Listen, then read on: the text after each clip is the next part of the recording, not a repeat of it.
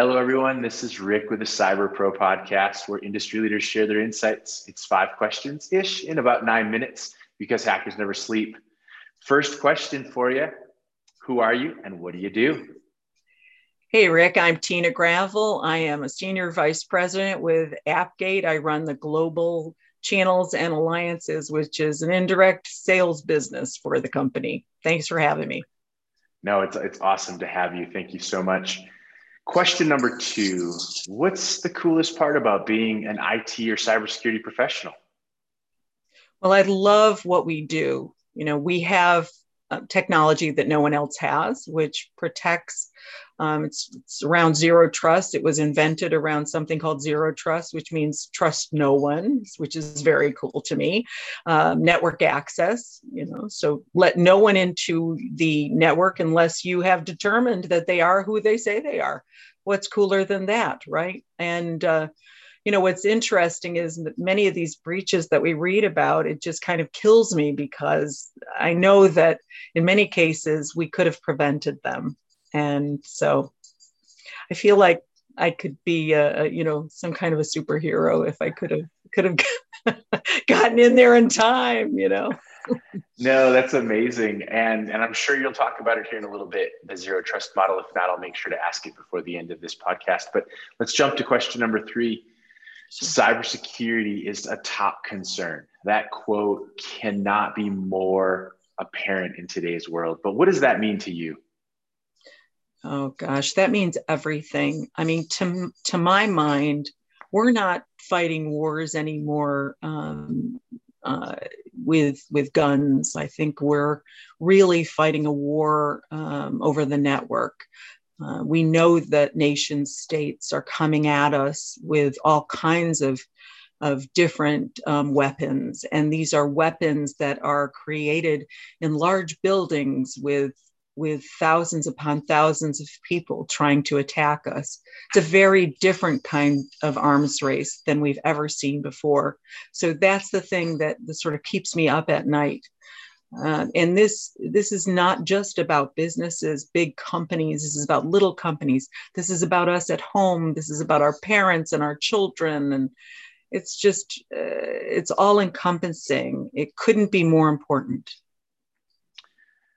Question number 4, what piece of insight do you want to share with your peers?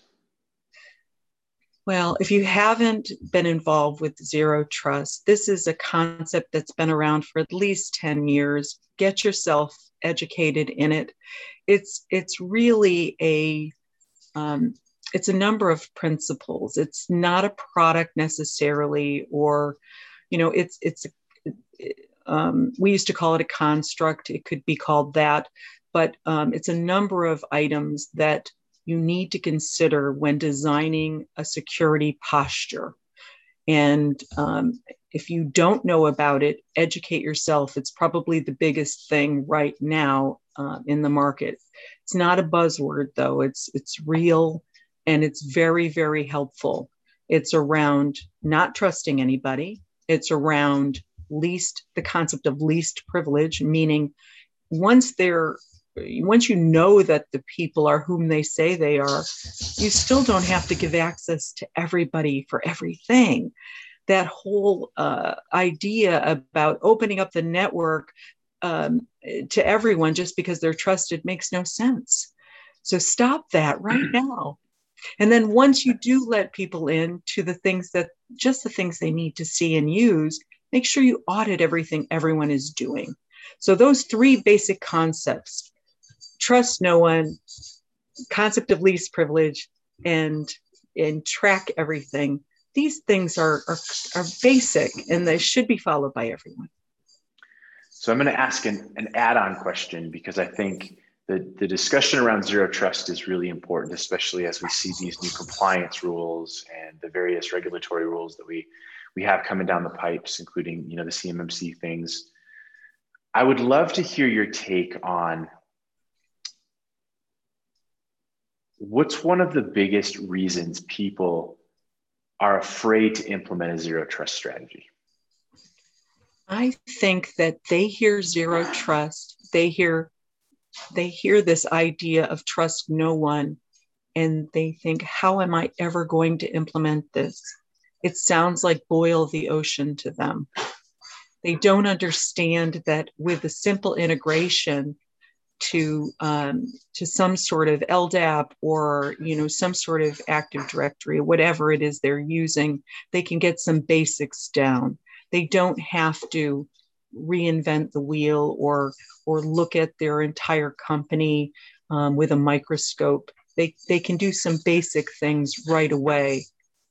Frankly, lock it down completely and then start giving permissions back through Active Directory. It's not an impossible thing to do. But I think it's become a scary thing for them because it seems too complex. It's not. There are tools out there that can help. There are consultants out there that can help. There's a lot that can be done. I think that's a very insightful answer. I think a lot of people just take it as a monumental mountain to climb. And I think you put it in a really good way. So thank you for that. Question number 5, the fun question, the final question. What's your favorite piece of retro technology that just makes you smile? That makes me smile. I just love I love those phones that we used to play with, those round phones. I don't know that you are old enough to know about these, but when I was a preteen, I got my first phone in my room, and it was a Christmas present, and it was to be plugged in, to the wall like the Ethernet, and it was actually round. It was a round like circle, and you'd pick it up and put it in your ear. And so to me, these creative wired phones crack me up. They really do. I just find them kind of cute and fun. When I see somebody has an old-fashioned, phone. The other thing that's what really interesting about these phones that were made by the original Baby Bells, they're indestructible. You can do anything to them, including this round phone that I still have. You can do anything to them, and they will never break. So as with the mouse pads we still can't get rid of and cannot destruct, these phones will be around when we're gone. That's all there'll be. The Mad Max, or if you ever watch The Handmaid's Tale, what they'll have in the future is mouse pads, the landline phones, and cockroaches, which is disgusting but true. Oh, that's amazing. Thank you so much for sharing that. I always laugh because recently, within the last 2 or 3 years, I've seen those type of phones come out that you can plug your cell phone in to give you the feel that you're talking on one of those old landlines. So funny. So yeah, funny. So they're fun. Every now and then when I'm in a silly mood, I'll pick up a shoe or something and I'll go, hello, like, are you listening to me? Like, listen to me, Well, thank you so much. This was great having you on the Cyber Pro podcast. Wonderful to be here. Thanks for the invite.